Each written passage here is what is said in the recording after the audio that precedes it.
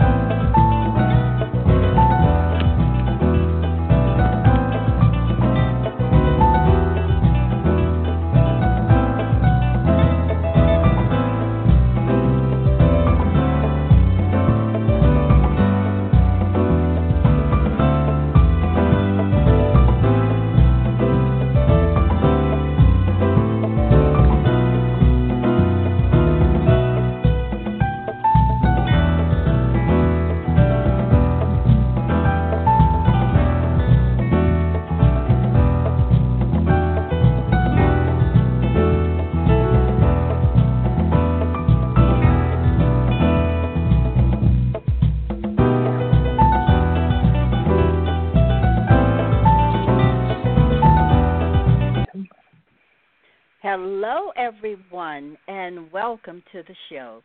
This is your host, Bernice Bennett, and joining me today is James Morgan III for a discussion on finding my Nigerian homeland. James is an active and experienced genealogist and is a member of the James Dent Walker Chapter of the African American Historical and Genealogical Society. He has presented at the 2016 International Black Genealogy Symposium as well as at the 2019 National Conference of the African American Historical and Genealogical Society. James serves as a contributing scholar to the Bishop Henry McNeal Turner Project and is the author of The Lost Empire, Black Freemasonry in the Old West from 1867 to 1906. James is a co-panelist on both Black ProGen-Live and the Prince Hall Think Tank, both of which can be found on YouTube. So let me just give a warm welcome back to James R. Morgan III to the show. Welcome, James. Good afternoon, everybody, and I hope everybody's staying safe during this stay-in-place situation. It's an honor to be back here for, I think this is the fourth time that we're having this little party, so thank you for inviting me back. Well, yes, and James, I am really interested in your journey to find your Nigerian homeland. So, first of all, why Nigeria? Well, like a lot of people, as I got into my genealogical journey, I eventually came to the crossroads of wanting to do a DNA test, to find out, get where I came from and to get an ethnicity estimate or what have you. And at the time, the first company that I tested with was Ancestry.com. And initially when I got my results back, I was very excited. And while I did have roots in a number of different countries in Africa, according to that test, there was an overwhelming percentage of my DNA that they said traced back to Nigeria or to that general region.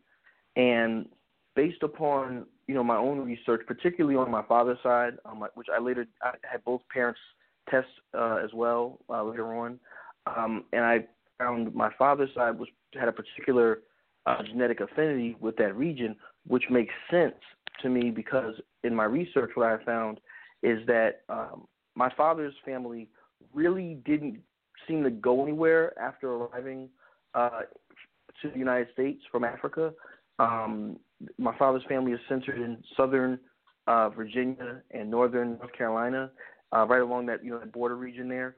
And I'm very big on tracing clusters of Africans and not just individuals. And so when we look at that region and find out who were the people that were being brought there, many of them originated in Nigeria. I'm sure many people know about the traditional Igbo village that's in Virginia now, and there's a reason for that because that's how prevalent the what we call Nigerians today how many of them were being brought to that region. So it made sense to me that I would have that type of genetic propensity, right?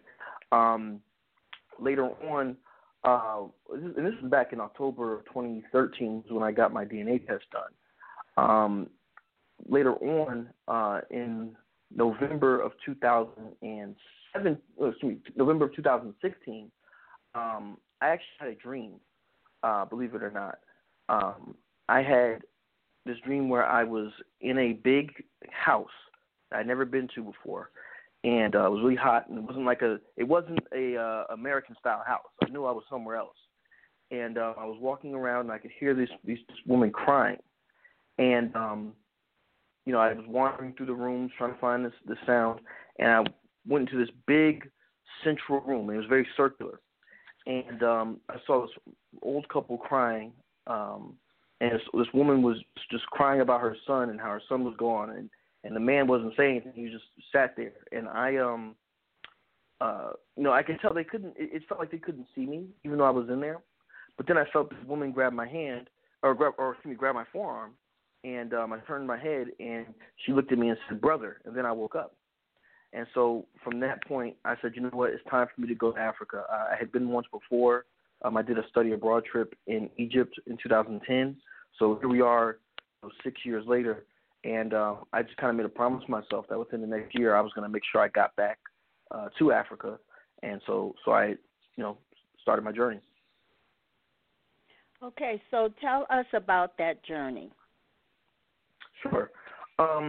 So the day that I woke up from this particular dream, I called a good friend of ours, Adab Anago Brown, who is the proprietor of Roots to Glory tours, based in Maryland, and I told her, I said, hey Adab, I've been talking to you for a while about wanting to go on one of your tours, but now I think I'm ready, to go, and so I, make sure we save the money up and all that good stuff, and went and got the yellow fever shot. Make sure if you traveling abroad, get your inoculations and all that stuff done.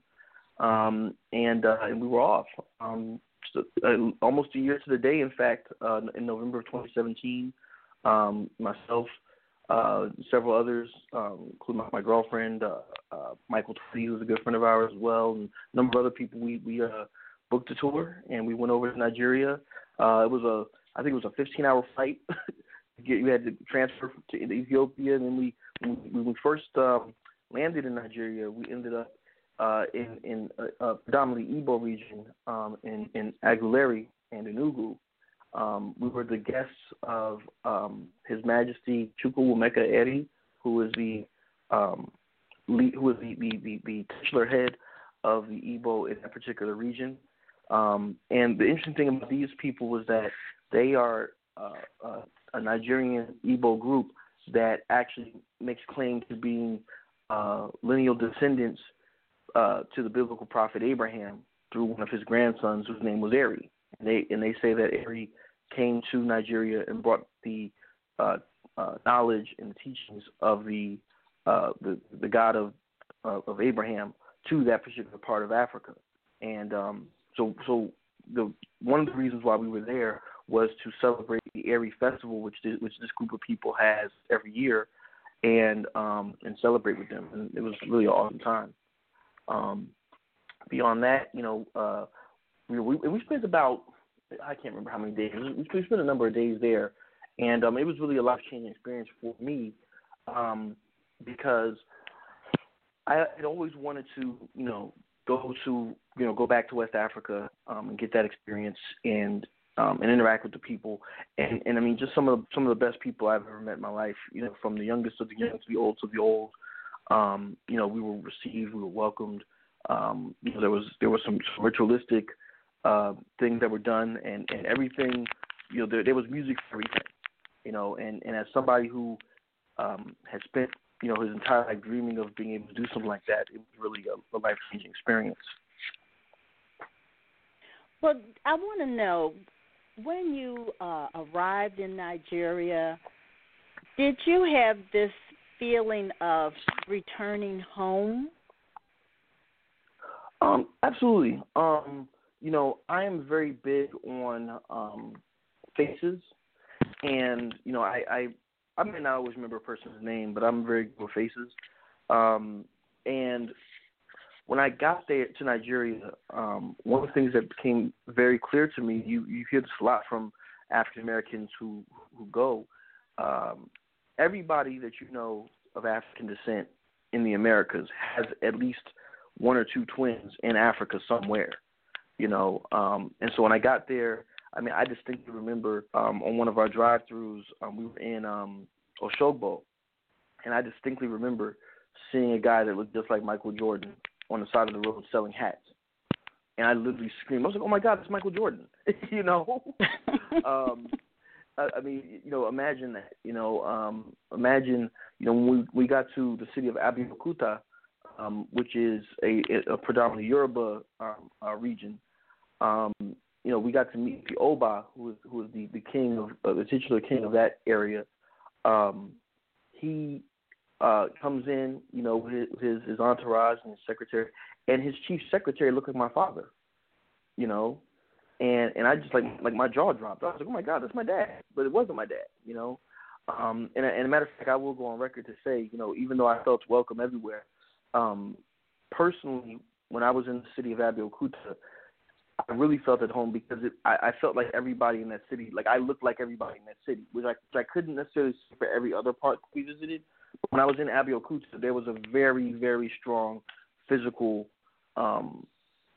similarity between myself and my dad's side, particularly, and a lot of those people in that area. So, it was definitely interesting. And then even seeing other things from a cultural perspective, one of the things I think that was really life changing for me. I really became, when we were in Igbo land, I really became like the center of attention for a lot of the kids. And I guess that goes back to my old summer camp counselor days. And what ended up happening was I basically organized a game of Duck Duck Goose with these kids, right? And I also don't think that they had ever played Duck Duck Goose. I had to teach them, right?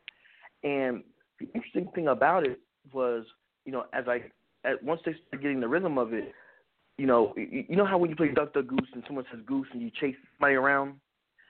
Yes.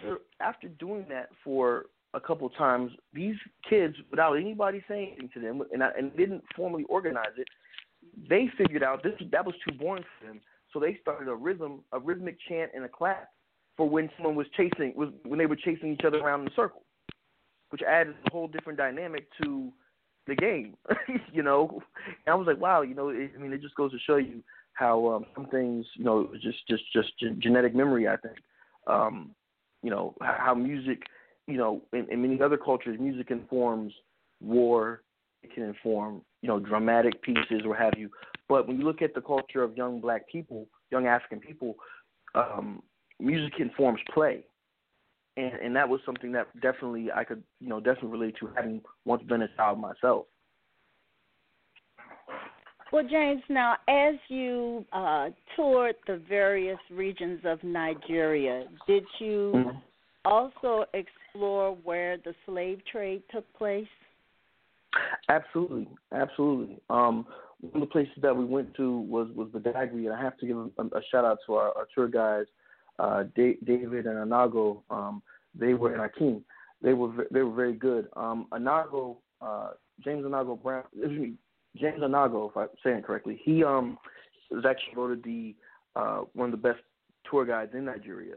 And when we met up with him, we went to Badagry, which was a major slave port in that area. And that was, as a person of African descent who has been who's been to the Caribbean, prior to this, right, and seen a slave castle there, and then to go back to Africa and to consider that perhaps somebody did from my own bloodline, one of my direct ancestors, maybe more, may have actually passed through that particular space.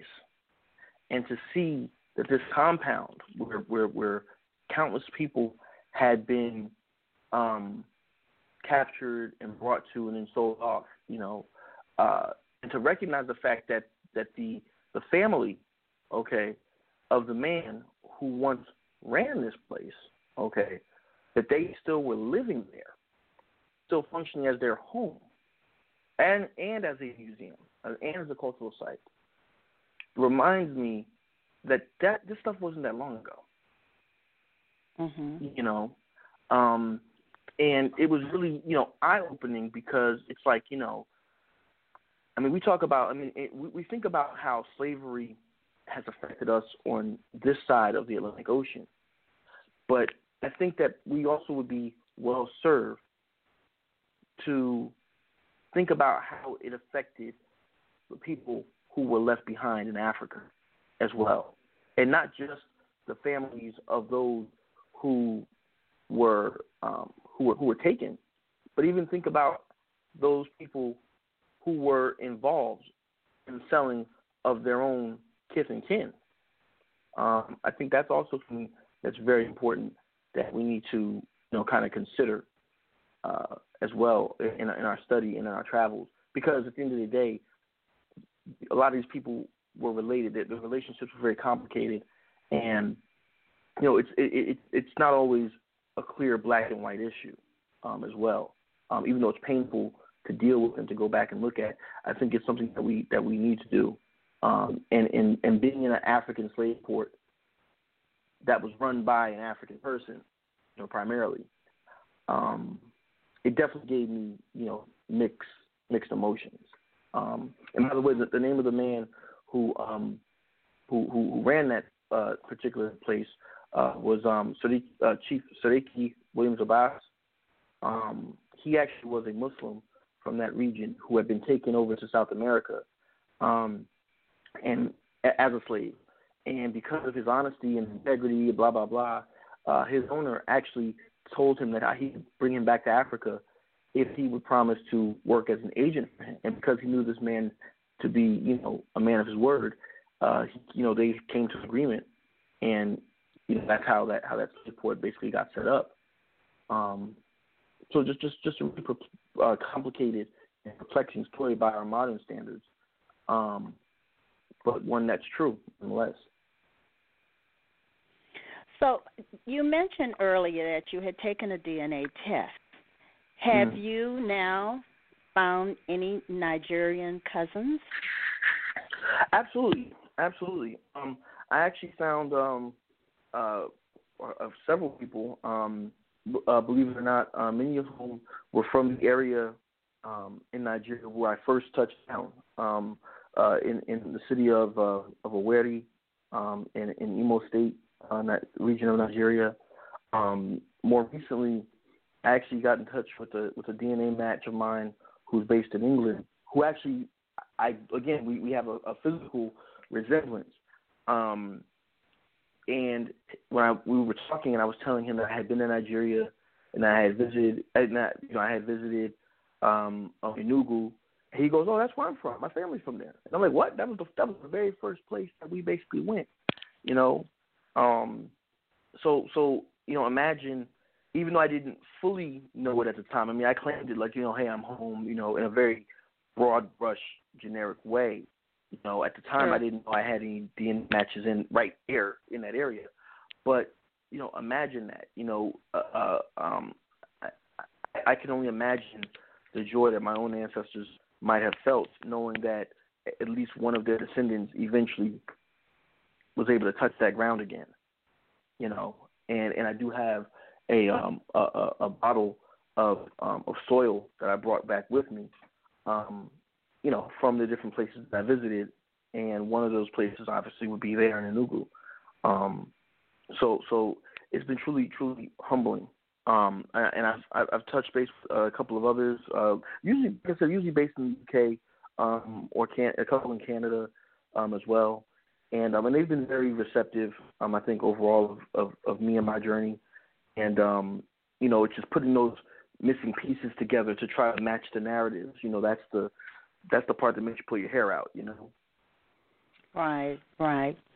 So if you had to make a decision to go back to Nigeria, would you do it? Oh, in a heartbeat. In a heartbeat. definitely, I loved going to Nigeria the way that we went, because I don't want to say backpacking, but we basically did like a tour of different parts of the country and different cities, what have you. And I would love to go back, maybe for the same amount of time. I was there for about 2 weeks. I'd love to go back for a similar amount of time and maybe just be in one place to get a deeper experience of an individual place instead of always having to go, around, to different places. But, but I would absolutely, and I wouldn't change anything about the trip that I took, for the world, because even now I have a Nigerian coworker, and I remember when I got back and told her where I had been and stuff, she was like, "Man, you've been all over the place. You've been in more places than I've been." I said, "Well, yeah, this is, I'm serious. I really was very serious about going and seeing the people, and that's why I appreciated Ada Brown and Roots to Glory so much, because I know that she takes that seriously as well." Let me just say one more thing.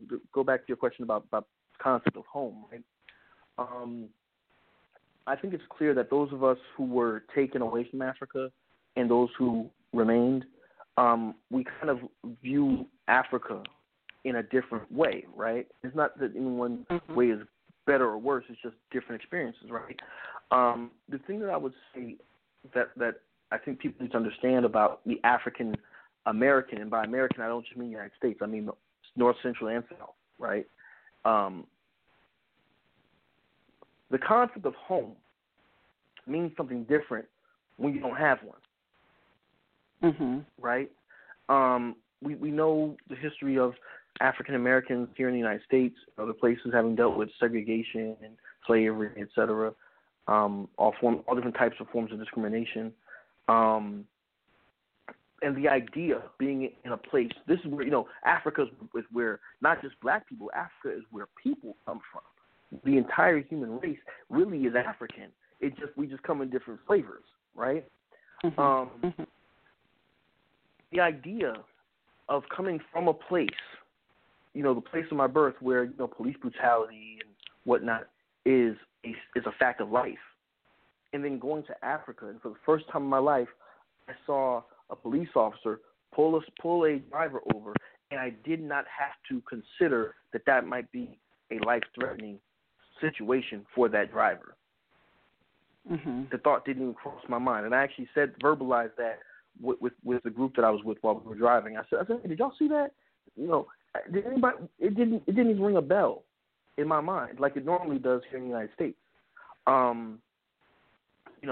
That's an experience I would love to have again, because it really made me feel like a fuller human being. Wow.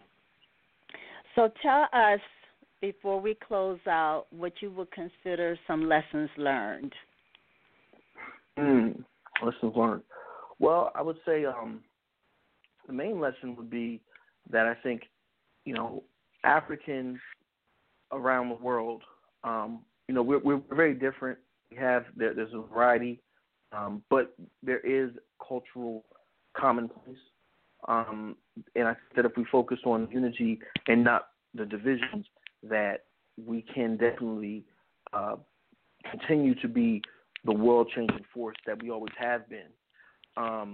Personally, I felt that when I first got to Africa, I never felt more American than when I first got to Africa. But I never felt more African than when I was getting ready to leave. The idea of bowing, the idea of bowing to a traditional leader, right?